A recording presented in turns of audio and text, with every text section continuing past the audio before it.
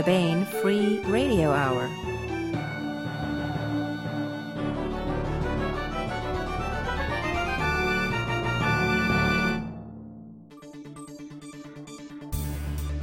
On the podcast, Spinning Yarns by the Yule Log, a couple of Christmas ghosts, a golem, and a rather nasty talking cat.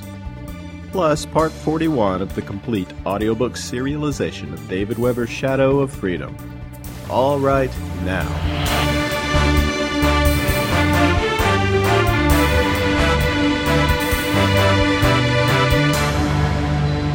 Welcome to the Baen Free Radio Hour podcast. It's an honor to have you along. I'm Baen editor Tony Daniel. For your Christmas cheer and or general cheer, we have a virtual fireside chat with legendary Baen author David Drake. We talk a lot about David's early days, and he gives us some insight into his new short story collection, Night and Demons. Night and Demons collects many of Dave's early stories, particularly the horror and dark fantasy tales. All the stories have great introductions by Dave, too, that really give a sense of how a young writer got his start, and some of the interesting people, really fascinating people he met along the way. We'll talk with Dave in a moment, but first, Baen Associate Editor Laura Haywood-Corey joins me for the news. Aha, it's Christmas Eve day, and you still need that one special present. Have no fear, Baen eBooks gift certificates are here. They certainly are. Go to BaenEbooks.com and look on that left sidebar where it says gift certificate and click on it. Then give the gift that will always be valued, a great book. That's right. Hey, also over at the Baen.com website, we have some excellent new free fiction and nonfiction.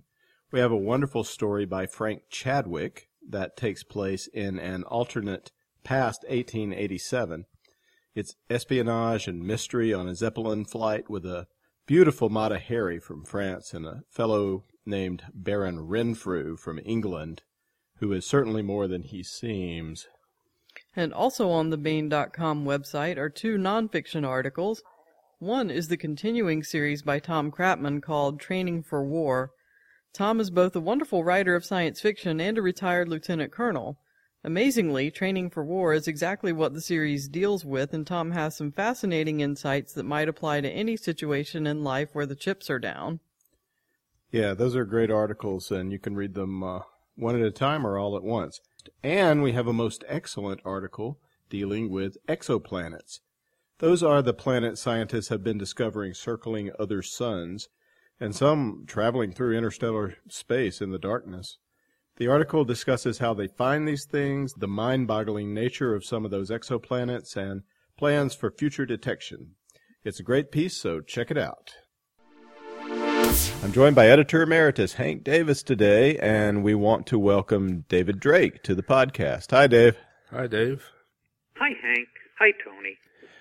David Drake is the author of many novels, including the ongoing Republic of Cinnabar space opera series, featuring Captain Daniel Leary and his friend intelligence officer Adele Mundy.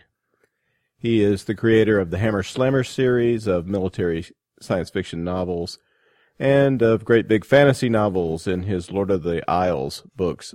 Is that the name of the series, Dave, or is that just one of the... Yeah, it's the Lord of the Isles series, but there are also the Books of the Elements, which I am plotting the fourth and final of even as we speak. Well, not even as we speak, but I broke it to speak. Big old fantasy tales. There's no way to do justice in a few minutes. As you point out, you've got a lot of things out there to the work of an author with the breadth and depth of Dave's writing career. So we thought we'd concentrate on one side of Dave's work, horror and dark fantasy stories and novellas. A great many of these are collected in a new collection by David Drake, Night and Demons, out this month in mass market at booksellers everywhere. The stories in Night and Demons span a huge range of settings, from prehistoric time to ancient and late Rome to medieval Europe and finally into 20th century America and beyond into our century. Yet there is that unmistakable Drake quality to them all, the conciseness of the prose. Dave is not ornate, but when you hit a metaphor or some imagery in his work, it's a spot-on kind of thing, just the right word or phrase. Most of all, it's the content. It's gritty. Even the lighter fare might be considered rather grim if it were another writer's work. I'm really a really nice person. People love me. Really. He's really warm and fuzzy, folks. One of the great features of Night and Demons is that Dave has written extensive introductions for each of the stories in the collection. Taken together, these form a sort of abbreviated biography of his writing life and the amazing folks he's met and worked with along the way, and reflections on storytelling that many a beginning writer might do well to reflect on. Dave, you started out sending stories to a man who ran a small press in Wisconsin. Can you tell us about your first efforts to write and how you sold your first stories? Yeah, Mr. Derleth had founded Arkham House in the late 30s to put his friend H.P. Lovecraft's work in hardcover. And he continued a press publishing basically pulp reprint of fiction, mostly from Weird Tales. And I loved the fiction. I'd always wanted to read Weird Tales, but it just disappeared before I started buying magazines. And I began buying Arkham House books. And my fiancé and I actually drove up from Iowa to Wisconsin, which, wasn't very far, to Sauk City, Wisconsin, and visited him and the publishing house. It was actually kind of funny. I walked into the local post office asking where Arkham House was, and there was, puzzled expressions all around. And I said, Mr. Derleth's publishing company? Oh, Augie Derleth's place. They called him sent Augie. Me out the road to what was actually his house, which he ran a small press publishing company out of. And that was actually really valuable to me because it taught me that a publisher was somebody who published books, not a huge company somewhere, probably in New York. And in the course of looking through the books and buying as much as I had money, which, after the fact, by the way, this has been a really good investment. This is what I was doing, and indeed I haven't sold any of them since either. But I saw the book that had just come there from the printers, and it was by a young fellow in England who was writing his own take on Lovecraft's Arkham and Innsmouth stories. And the fellow was John Ramsey Campbell, who in later years dropped the John because there was already a John Campbell in the SF publishing field, and that the editor of Astounding had longevity on Ramsey, but his first book had just come out, and I looked at the picture of Ramsey on the back of the cover, and he looked 15 years old. And in fact, he was 2 years younger than I was. I was 19. And I thought, wow, I always told myself that when I got old enough to do it, I was going to sell a story. Didn't want to be a writer, but I was going to sell a story. I mean, I wanted to be a writer, but, the notion of being a professional writer was absurd, and I knew it was absurd. And I looked at the picture of Ramsey and thought, well, I guess I'm old enough. The time had come. Yeah. I got back home and I wrote Mr. Derleth. I didn't dare say anything at the time, but I wrote him and said, if I sent you a story, because he was doing some original anthologies at the time, if I sent you a story, would you consider it? And he rather grumpily said he would. And I did a story at 1,800 words, and he sent it back saying that it was a good plot outline. Now write the story. So I expanded it enormously to 3,500 words. And you write about the conciseness of my prose. I started early being concise. And he told me to, all right, I had a story now. I'll cut out all the purple passages. I didn't know what he was talking about. And instead of asking, I did what I thought. Yeah, I was modeling the story on Mr. Derleth's own back of the book short stories ripped off in a few hours. That was a crucial thing about meeting Mr. Derleth. You know, more even than that he bought the story, it's that a publisher is just a person. Yeah, I remember being stricken with the unfairness of life one day back in the very late 50s or early 60s, because my rotten kid brother was homesick. And he watched the last hour of the Today Show, which I generally did get to see because that was from 8 to 9. Then it was only a 2-hour show. Mm-hmm. And Arthur C. Clarke was on it. Oh. And I was at school while my brother was watching Arthur C. Clarke. And Richard said, "Oh, he's so British." When I got home and he told me his good fortune. I didn't realize at the time I would actually speak bubblingly to Arthur C. Clarke at conventions later.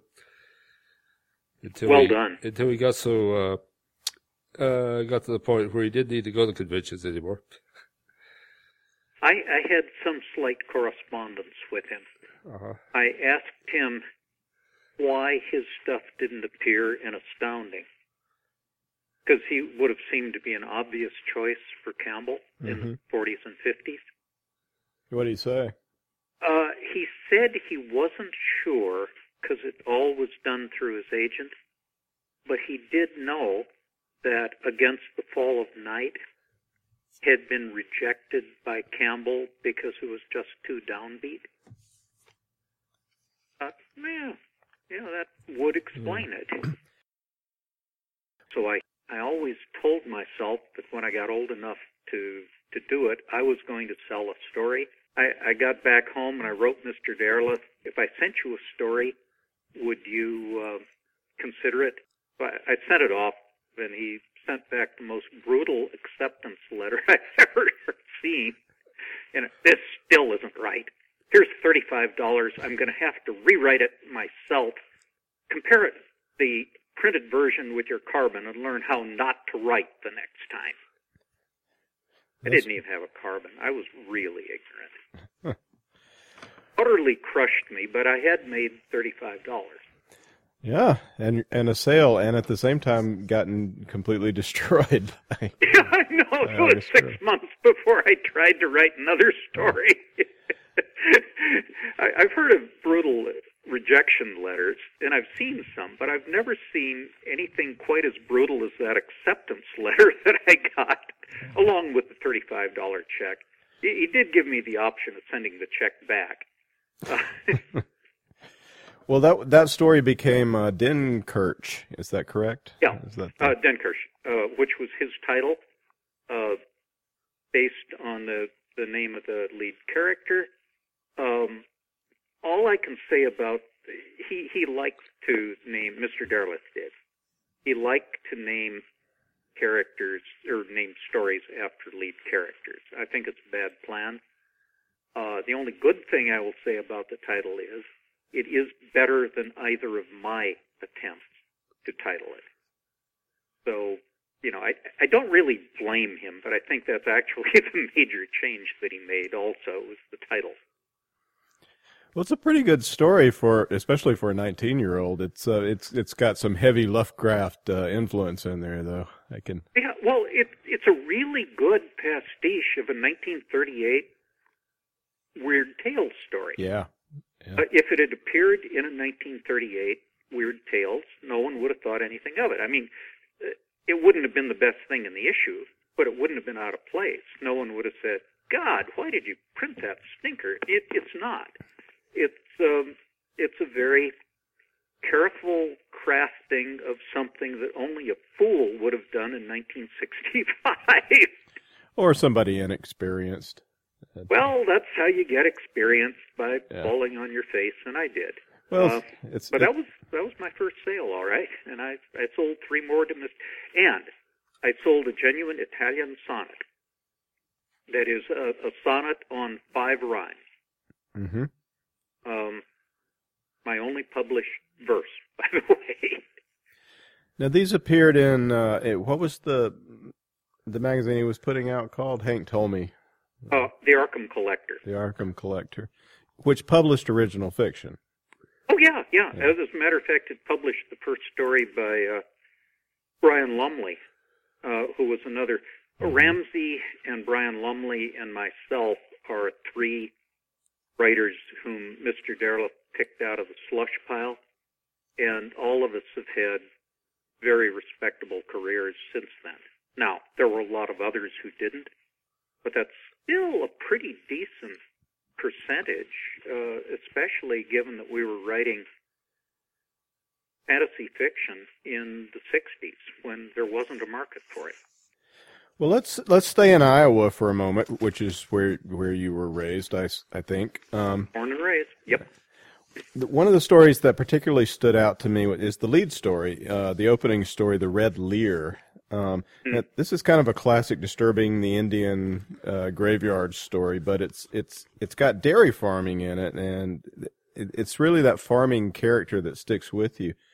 Farm life can be tough, can't it? The first bankruptcy in America, that is before there were a United States, was a farmer in Pennsylvania. And, nothing much has changed for the better since then. It's really brutal. I wasn't raised on a farm myself. My wife was, and the description of the farm and farm life is quite real. It's physically dangerous. The equipment is dangerous. The insecticides that are used were the basis of nerve gas. It was from these organophosphate insecticides that nerve gas was developed during World War II. Never used, but it was developed then. It's just you've got to milk the cows. It doesn't matter how you feel, and it really doesn't matter that it's 20 below out there, which, regularly every winter in Iowa it was. Yeah, you can't call it sick. Yeah,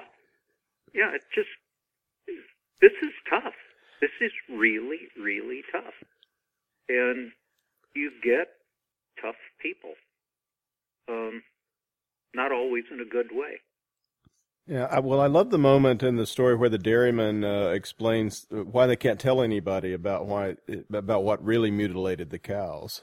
It was a very practical explanation that a farmer would make. Yeah, exactly. Word gets out, we won't be able to sell our milk, and we'll all starve. We lose the farm. That makes so much better sense than in your typical horror story. The populace will go crazy. They'll rampage. No, they won't. But they'll stop buying your milk. Stop buying your milk. You can be really sure of that. You say in one of your story introductions, and I quote, "Latin has been my soul's anchor." There's some really wonderful and just finely detailed stories set in Roman times in the collection. Can you tell us a bit about what studying Latin and really reading deeply into the literature has meant to your life and work? I'm kind of embarrassed about that, my soul's anchor. I mean, it's a highfalutin, but it's true. I mean, it's really true. I took a couple years of Latin in high school, didn't have any particular affection for it. I was very good at sight reading, but I didn't like doing grammar in Latin any better than I did in English. And then I got to the University of Iowa, which was over 15,000 people. Clinton, where I'd come from, was a little over 30,000. So I'd gone into a completely new system in a community that was totally new to me and built completely on totally different principles from an industrial community in Iowa, which is what Clinton was. That's the car shops there, Chicago Northwestern car shops, developed the original caboose, the one with the little cupola on top as opposed to the bay window of the later models. But that original caboose, that was developed in Clinton, Iowa. Not a hell of a lot to do with an academic community, which the University of Iowa certainly was. And I was just drowning. I mean, I could handle classwork, but I didn't know anybody. I didn't understand the system. Wonderful library, and I buried myself in the library to a degree, but I really needed something to anchor myself to where I'd grown up. High school and the people around me then. So I went back to Latin. I borrowed a discarded Latin, the Latin text that we'd used in school. I borrowed a copy from a fellow classmate, and I studied it like I never had before, and then I started taking Latin classes again, just to settle myself, to give me something that was familiar. And I wound up at the end of, another 3 years with 30 semester hours of Latin and Greek. So I said to my advisor, I was a history major, I said to my advisor, look, I've got these 30 semester hours. Can I be a double major? And he looked at it and said, well, don't see why not. So yeah. But you were also, and when you were in law school, didn't you say in one of your introductions that to settle yourself there, that you took time off and to entertain yourself, you took Latin courses? Oh, yeah, it wasn't time off. I was auditing him in addition to a normal load in law school. I wasn't taking him for credit. Yeah, but that was your recreation. Yeah, well, a very focused recreation, but it was intellectual in a sense that the law isn't. And I carried a copy of Horace with me through Cambodia after. This has continued to be the way translating Latin, or any language, but Latin for me, has been, it is a very focused intellectual activity that has nothing to do with anything else or doing. And it takes you out of yourself and forces you to use 100% of yourself in an activity that is apart from what you're normally doing. It isn't mindless work. It's very mindful work, and it breaks you out of the drudgery. I shouldn't say drudgery. That makes it sound awful. I love writing, but it takes about 150 days. It takes, 5 solid months of solid work to write a book. And that's get up in the morning, work. Get up in the morning, work. Get up in the morning, work. And you keep doing that every day for 5 months. And Latin gives me a chance of using my brain, but getting it out of all the ruts. And I do that, and I did it in Vietnam, and I sure hell did it in law school as well. And, it's what works for me. I'm not recommending it for other people, and it also gives me really great settings. Yeah, that was, your Roman stories feel like that you're there. What about The Vetidius and Dama stories, which are in these in the collection, there's 3 of them. The Vetidius Dama, yeah. I'd always been fascinated by the 3rd century AD, the 3rd century crisis, so to speak. Rome fell. You can decide when. The traditional date is 476 AD. But in the middle of the 3rd century, you had a situation that looked like it was terminal. It looked as though the Roman Empire was dead. It was falling apart. It had major enemies on several frontiers. And I've always found that fascinating because it is not particularly well documented. We know it happened, but I got into that, and I wrote a story, and it was the last one I sold to Mr. Derleth, as a matter of fact. I wrote a story involving the siege and capture of a fortress on the eastern frontier, Amida, what is now the city of Diyarbakir, on Euphrates. Mm-hmm. And I was using the account by a Roman officer who also was a 4th century historian of that siege. And I sent it off. It's actually the first story I've done that I think was honestly publishable. Could have been published anywhere. The previous 3, Mr. Derleth took for good reason, but I don't consider fully professional. And this one he took and sent the check off the next day, and sent the check off on a Saturday, and Sunday morning he died, which meant I had to find another market, obviously. But I used an officer of the sort of the Ammianus Marcellinus, who had written this account. That's the historian's name? That's the history, yes.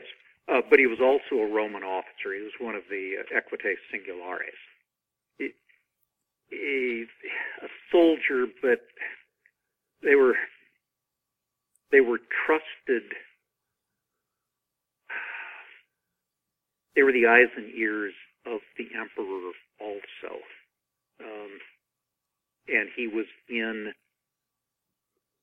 Amida with a brief from the emperor. He was not in local command. And when the Persians came in one way through the collapsed wall, he opened the gate on the opposite side of the city and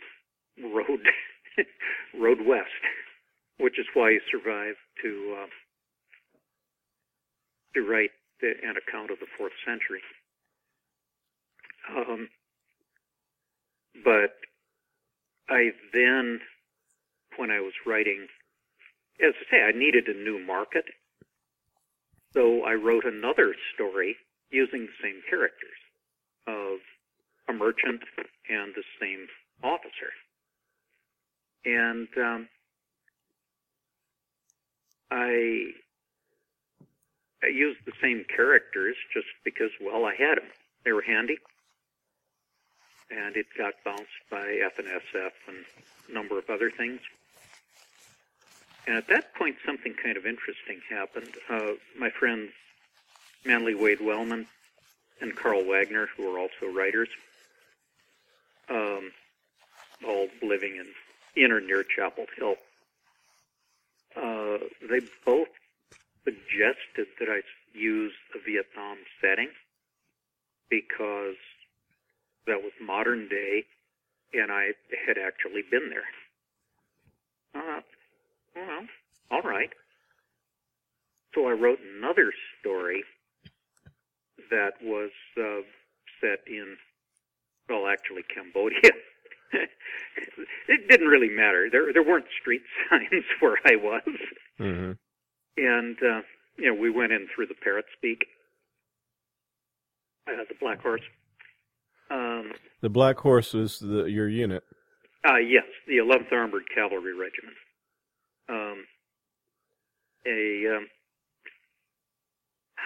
I consider it the finest combat unit in the U.S. Army in Vietnam. There are people who would argue, but no one would argue that the Black Horse wasn't in the running. I mean, there are people who'd say, oh, First Air Cav or Big Red One, or for that matter, the Marines. But no one's going to deny that we were in the top tier, and I'm not pleased about Vietnam. I am not pleased about having been in Vietnam or any of the things that happened to me there, but I served with an elite military unit, and I can say that, and very damn few people can say that. And I'd be just as happy if I couldn't, but given that it's the truth, I'll take I'll take what use of it I can get. Yeah. Well, so you were drafted out of law school. Yes. And you say over and over again what a profound and not in a good way experience Vietnam was on you. And some of the most powerful stories in the collection are set in Vietnam or have characters who were there. Tell us a little bit about the experience. What was it that was so negative and yet so affecting? I spent my whole tour expecting to die. I didn't. But I basically gave myself up for dead. And just randomly. I mean, it's not how well trained you are or anything like that. If you simply got on the wrong vehicle, and that's the vehicle that rolled over a mine and flipped over on its back, and you were under it, I don't care how much training you've had. You're dead. It doesn't matter. You get a feel for the fragility of life and the utter pointlessness of everything. And as I say, you give yourself up for dead. I did. And the problem is that when you get back to the world, which I then did on, January 13th, 1971, then you're still dead. I mean, you can't say, oops, well, that's over. It's not over. It'll never be over. I have described myself as, the person I was in 1968 when I was drafted, when Mr. McNamara eliminated the graduate student deferment, and I was drafted in quite a lot of grad students. About a third of my basic training company was of grad students. So I wasn't unique. But the person I was then was simply smashed to rubble. And what got off the plane there at Travis Air Force Base in 1971 was a bag that looked about the same but was just filled with the rubble of a personality that was sort of glued together by anger. And I haven't lost the anger. But it's really very evident in most of the stories in Night and Demon are pretty early. Mm-hmm. And the anger is just really, really unfortunate. Bleakness is really unfortunate. I genuinely don't believe in anything. And I believe I'm going to die. And I will. But in a manner of speaking, I sort of figure I died in 1970. And I don't mean awful things happened to me, because, I wasn't shot. The only hole I wound up with was one from a boil. Several from boils, as a matter of fact, because, hygiene was a problem even if you're working at it. And that's not a really good way to be, but it sure gave me something to write about. Yeah. Well, one of the stories, the Vietnam stories in the collection, Dancer in the Flames, for instance, is it's a great twist story, but what really caught me unawares, the twist did, but the eerie image of this guy burning plastic explosive, and he's sort of in a dream state. It caught something that I think a lot of people try to communicate who write about Vietnam, or the experience of being in such a situation as you describe. Did you ever see anybody burn C4, by the way? Oh, Christ, yes. I didn't make any of that up. That seemed kind of dangerous to me. I don't know. Listen, we were in Cambodia. Just where is the danger part? How much of an increment do you think that was over anything else that was happening? True. Yeah, that's completely real. Actually, we used it to heat things. In my unit, it was mostly used for just heating things like pop it yourself, little pre-packs of popcorn. But you had to hold the little aluminum canister a considerable distance above the flame, because the flame was, I think, 1,100 degrees centigrade. And if you got it anywhere close to the aluminum was gone, and then your popcorn kernels all dropped out. But no, I didn't make any of that stuff up. You were an English major, weren't you? Me? Yeah. Yes. Well, I say that because the people who really focus on Dancer in the Flames as this wonderful piece of existential angst, they're all English majors. I was just writing about the reality. Really, there's almost no fiction in that. Mm-hmm. Well, I don't know what I was a philosophy major, if you must know. I was a philosophy major in college, and then I have a master's in English. Mm-hmm. But definitely English-oriented kind of. Yeah, but seriously, that is that's why it's your reaction to Dancer in the Flames that I don't mean it isn't a good story. It is a good story, but it is the particular good story. Yeah. Well, maybe English majors focus on. Yeah, well, because you read so many twist stories that don't work, that the twist just is sort of anticlimactic. But this one, it seems like it just flows out of the story when the twist comes. We can't say what it is, of course. Yeah. But I was there. But anyway, it's a great story. There's another Vietnam-related story that's short and sweet and powerful in the collection, which is Something Had to Be Done. And you talk about, in that one, you have a guy who's won a medal. You talk about getting the details right and the balancing act of that when you're writing fiction. I think this is something a lot of beginning writers might profit from, your experience on your advice on that. Well, I always try very hard to get it right. I have learned, oddly enough, that one of the ways you can tell if something is real, that is, if the person has real experience, is the things he gets wrong. Because in country, everybody got certain things wrong.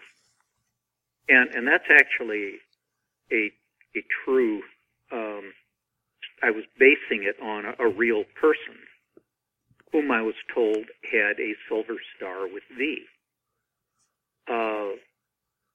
a guy whose job was unit clerk wrote me years later and explained that the Silver Star is automatically for Valor, so you don't have the V for Valor additive as you do with the Arcom or the Bronze Star.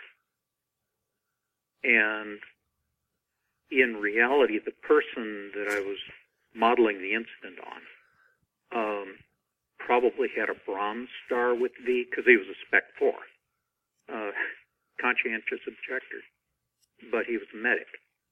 And he'd gotten the award for, at a very hot fire base, as mortar and rocket fire was coming in on the fire base. He had brought in a medevac helicopter by standing in the 1LC, standing in the middle of it, waving a pair of yellow light wands to guide the helicopter in. And hated the Army, hated the war, absolutely right to. But he was a medic, and he did his job, and he got the award. But he was a Spec 4, so they weren't going to give him a Silver Star. So I got it wrong, and I wound up leaving it in the story after I learned that, just to remind me that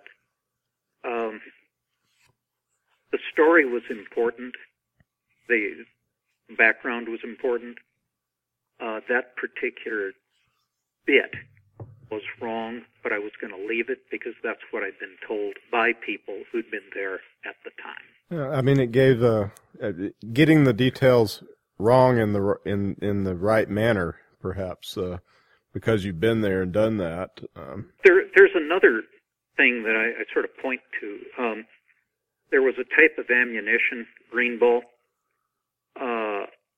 which was a shrapnel round, and we got heavy loads of it, and it wasn't well liked in my unit, and so they would burn it off as quick as they could in mad minutes. This is something you shoot out of a tank? Yes. Yeah, this is a 90 millimeter shrapnel round. And I was told, and by people who believed it, and I believed it, that the green ball blew the muzzle brakes off tanks. And you would see a lot of tanks that were missing their muzzle brakes. The truth is that the tank cannon was actually designed to be fired a few hundred times in its lifetime in a battle in Western Europe. And we're firing about 4,000 rounds out of each of these barrels because we were firing shrapnel and green ball and HE at very short ranges in the jungle. And so 4,000 rounds meant that the welds on the muzzle brake would fracture. And because they were using rapid fire with green ball quite a lot to get rid of it, it was very likely going to blow off when you're firing green ball. So that's a mistake, but it's a mistake that everybody made. And, that's the sort of thing. My unit, the 11th ACR, the 11th Armored Cavalry Regiment. Now, that's wrong. It's actually the 11th Armored Cavalry. We were a regiment, but that wasn't part of the name. But it's what everybody said. So if you get it right, because you looked it up and you get the correct answer, it means you weren't there. Well, I was there. So there. That was part 1 of an interview with David Drake. We'll have part 2 next time on the podcast. In the meantime, have a very Merry Christmas. And now we continue with our complete audiobook serialization of David Weber's Shadow of Freedom. This portion of Shadow of Freedom is provided by Audible.com. Get the complete audiobook at Audible.com now. If you're not a subscriber, you can get the entire audiobook free, or choose from more than 100,000 other titles when you try Audible free for 30 days. Okay, here's what has gone before.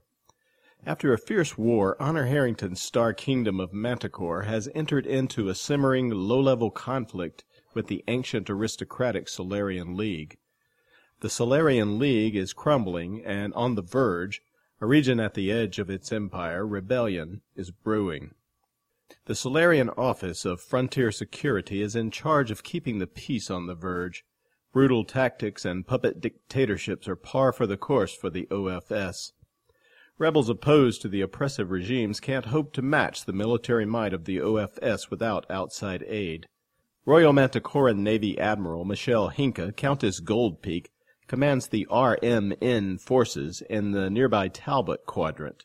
Goldpeak is sympathetic to the rebels, but is looking for the right place to strike a blow on their behalf. In the Mobius system, solid ground and space forces have arrived to put down rebellion against the Solarian-supported puppet government. But the tables are turned when Royal Manticoran Navy Commodore Sir Avers Terakov shows up with a sizable detachment of Goldpeak's fleet. The overmatched Solly picket force is given its chance to surrender. And if they don't, Terakov is about to show the Sollys that the Royal Manticoran Navy has every intention of coming to the aid of the Mobius system rebels.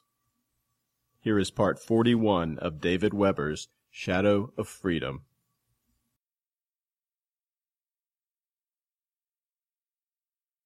Chapter 31. Sir Ivars Terakov watched his tactical plot as his flagship and the other units of his small task group settled into orbit around Mobius Beta. HMS Cloudslax spread out around the planet, and Colonel Alex Seamack's marine assault shuttles moved out of the big Sealax boat bays behind them. The bulk of the task group's small craft were otherwise occupied, however. They were busy collecting the life pods of the Solarian personnel whose ships had blown themselves up an hour and a half before. "All right, Adelante," he said. "Given how well Helen's prescription worked out with Commander Watson, I think we'll just let President Lombroso and Brigadier Ussel and friends sweat for a little bit before we talk to them, too. See if you can get a response over Miss Summerslink instead." "Yes, sir." Lieutenant Montella turned to her console, and Terakov folded his arms across his chest as he gazed into the master visual display at the blue, green, and dun-colored planet so far below. Commander Pope stepped up beside him. "Do you really think Brightbock's going to be in a position to answer, sir?" the Chief of Staff asked softly. "I don't know, Tom," Terakov replied. He twitched his shoulders. "Given what these people have been up to, I just don't know.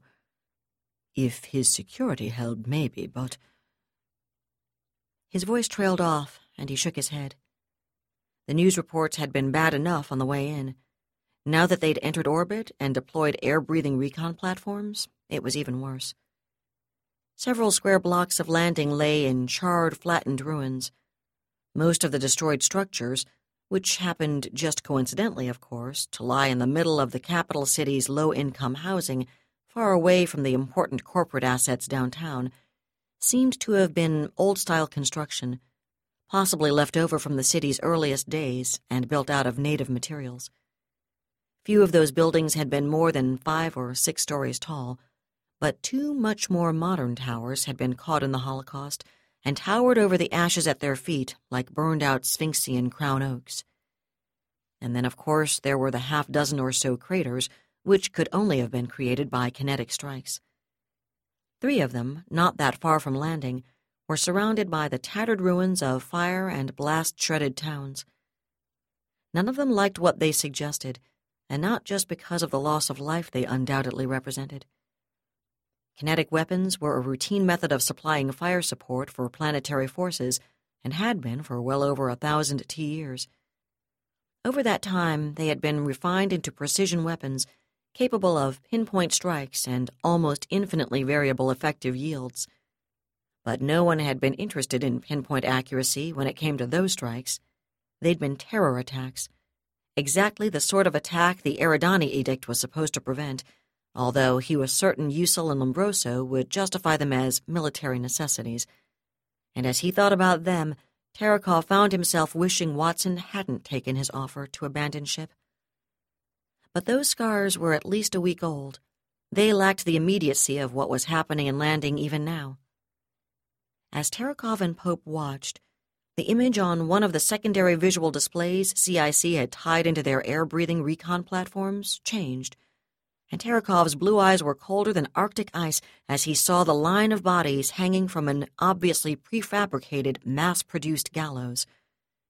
There must have been 25 of them, he thought, as the platform zoomed in on them, and not all of those bodies had belonged to adults. "I want this imagery absolutely nailed down, Stilt," he said without looking away. He didn't raise his voice, yet a couple of people on the flag bridge flinched when they heard it. "I don't want any doubt, any ambiguity about what we saw or where we saw it before we ever landed." "Yes, sir," Commander Lewis acknowledged. Helen sat very still at her own console. She wanted to look away from those dangling bodies. They'd obviously been there for a while, judging by the extent of decay. Even as she watched, one of Mobius Beta's avions landed on the central beam of the gallows. It was one of the local planetary ecosystem's buzzard analogs, and she felt her gorge trying to rise as it stretched down its long, sinuous neck and began ripping at what had been the face of one of the smaller bodies.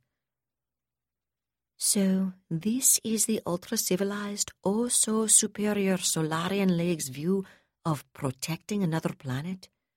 she thought grimly. "And they have the gall to label the ballroom terrorists." She felt her hands clenching into fists and made herself sit back, breathe deeply, and remember what Master Tai had taught her about channeling anger. It didn't seem to help as much as usual. "Do you think that was Usul or Godly, sir?" she heard Commander Pope ask, and Commodore Terekov snorted harshly. "Do you think it matters?" he asked in reply. "If it was Yardley, she did it with Usul's knowledge and support, and from our intelligence reports on Usul, not to mention what we monitored on the way in, she's the kind who's going to be hands-on whenever she gets the opportunity." "Agreed, sir," Pope nodded. "But if it was Yardley's presidential guard thugs who actually carried out the hanging instead of the gendarmerie, you know Usul's going to claim it was all the local authorities of an independent star nation. She sure as hell didn't have anything to do with it." "And?" Terekov turned his head to look at the commander. "No matter what really happened here, she'll claim that in front of any tribunal, or she would if the opportunity ever arose." He smiled thinly. "And no tribunal or court of inquiry we could possibly impanel is ever going to prevent Abruzzi and his E&I shills from claiming it was Lombroso or Yardley. Unless, of course, they decide they can actually convince the Soli public we did it in the process of crushing the courageous local resistance to our callous imperialistic invasion. Then, having produced all of these perfectly serviceable atrocities, we decided we'd record them all and use them so our propaganda could fasten responsibility for them onto that splendid patriot and democratically elected president, Sven Lombroso, and Mobius's stalwart ally and defender, Brigadier Usul." Commander Pope, Helen noticed, looked like he really wished he thought Terekov was joking with those last two sentences. For that matter, she wished she thought that. The Commodore saw his Chief of Staff's expression and grimaced. "The last thing anybody on the other side's going to be interested in at this point is accurate reportage," he pointed out. "They've never felt any compunction about distorting the truth to justify their peacetime policies. Why in heaven's name should they hesitate for a minute to manufacture atrocities out of whole cloth in wartime? And they won't even have to manufacture these. We'll have provided the visuals.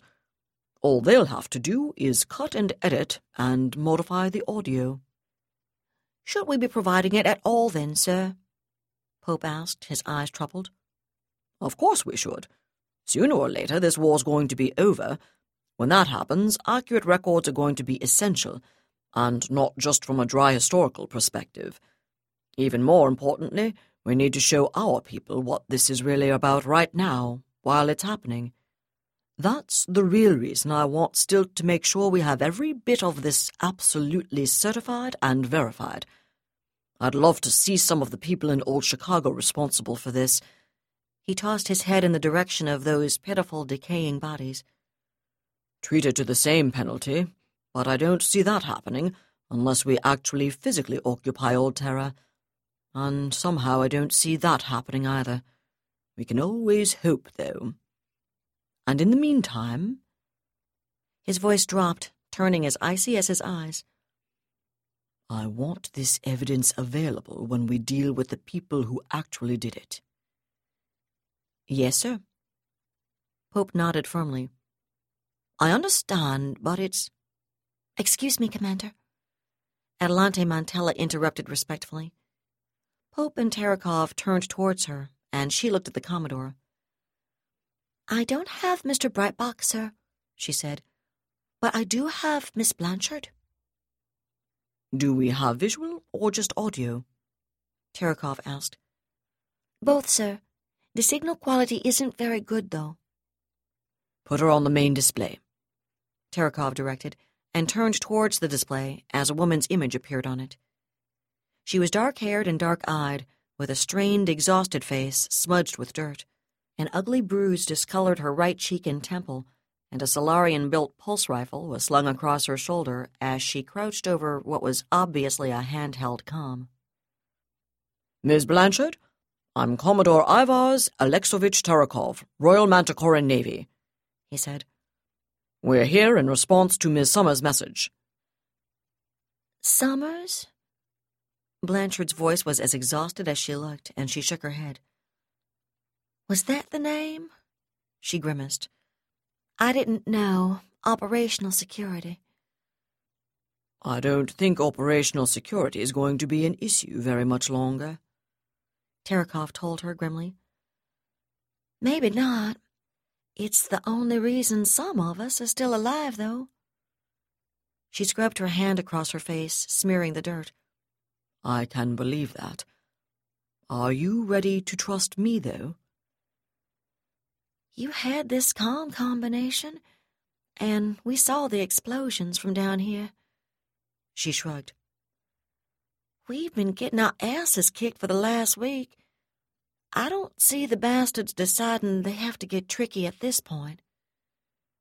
So I'll take that as a yes? He asked dryly. Exactly. She managed a quick, fleeting grimace of a smile. Oh, and by the way, we're happy as hell to see you. She shook her head again. I've got to say, when Michael told me you folks were backing us, it surprised the hell out of me. You're not the only one, he said even more dryly. Then his eyes narrowed.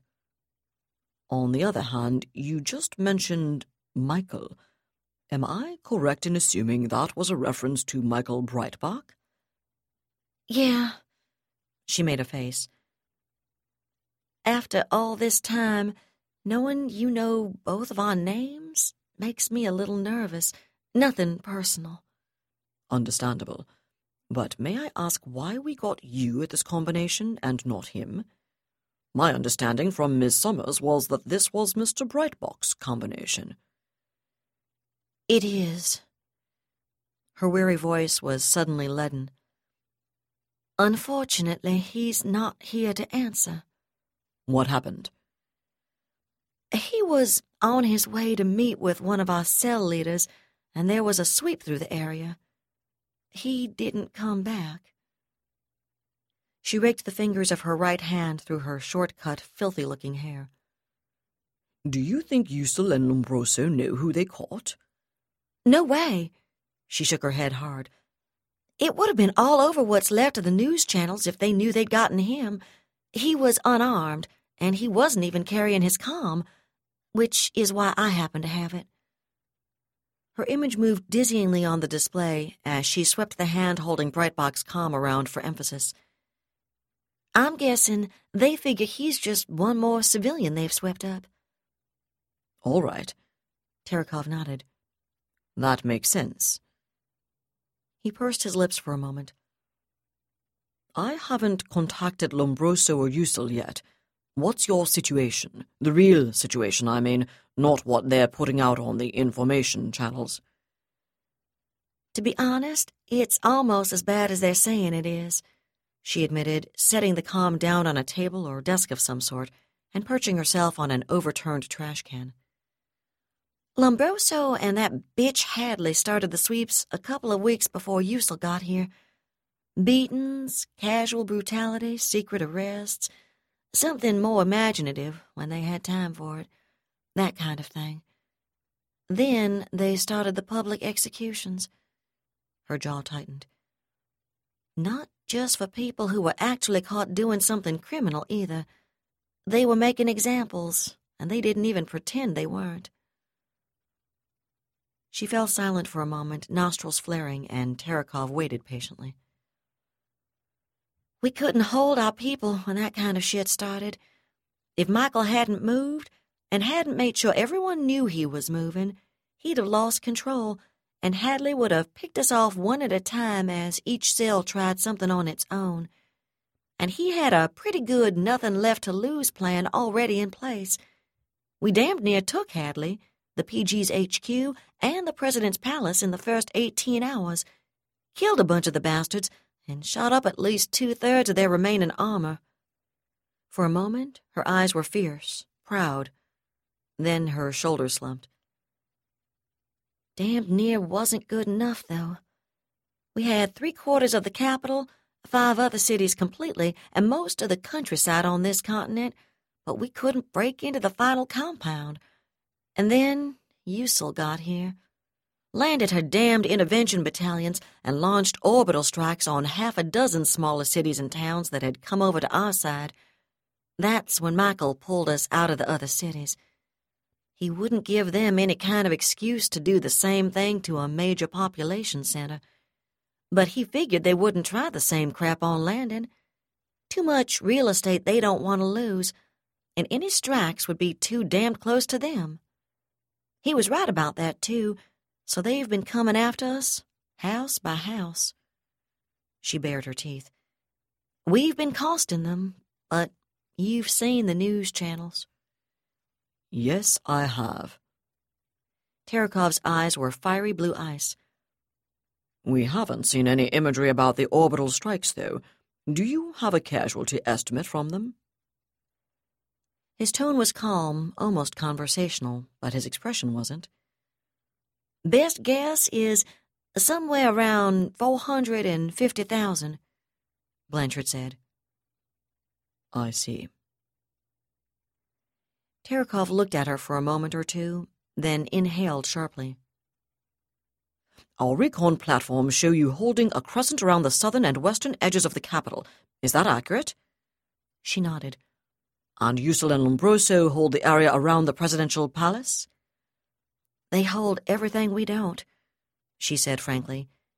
Everything from the sports center to the tower complex just east of where I am now. She managed a tired grin. I'm assuming you've got my signal located? We know where you are, Terekov agreed with a brief answering smile. What about the eastern side of town, in closer to the presidential palace? That's mainly been cleared. I mean, they've run out all the civilians, except for a handful of residential towers dedicated to off-worlders and corporate employees. And I gather from the newscasts that they're holding their prisoners in the soccer stadium? That's right. She nodded again. President Lombroso Memorial Soccer Stadium. Son of a bitch just loves naming things for himself. What can you tell us about their security situation around the stadium? Not much. They've pushed us too far back. I'm guessing you can see more from orbit than we can see from down here. You're probably right about that. Terekov nodded again. He stood thinking, arms still folded across his chest, then nodded slowly, more to himself than to Blanchard. Thank you, Ms. Blanchard, he said. I think it's time I had a few words with President Lombroso and his associates. Perhaps I can convince them of the error of their ways. That was David Weber's Shadow of Freedom, Part 41, read by Allison Johnson. And that's it for the podcast. Thanks to Audible.com, thanks to Laura Haywood-Corey, Christopher Ciafani, and podcast theme composer Ruth Judkowitz. And a deep well of gratitude mixed with Smoky Mountain moonshine to David Drake, author of the most excellent horror and dark fantasy collection, Night and Demons. Merry Christmas and a Happy New Year. Please join us next time here at the hammering heart of science fiction and fantasy. And keep reaching for the stars.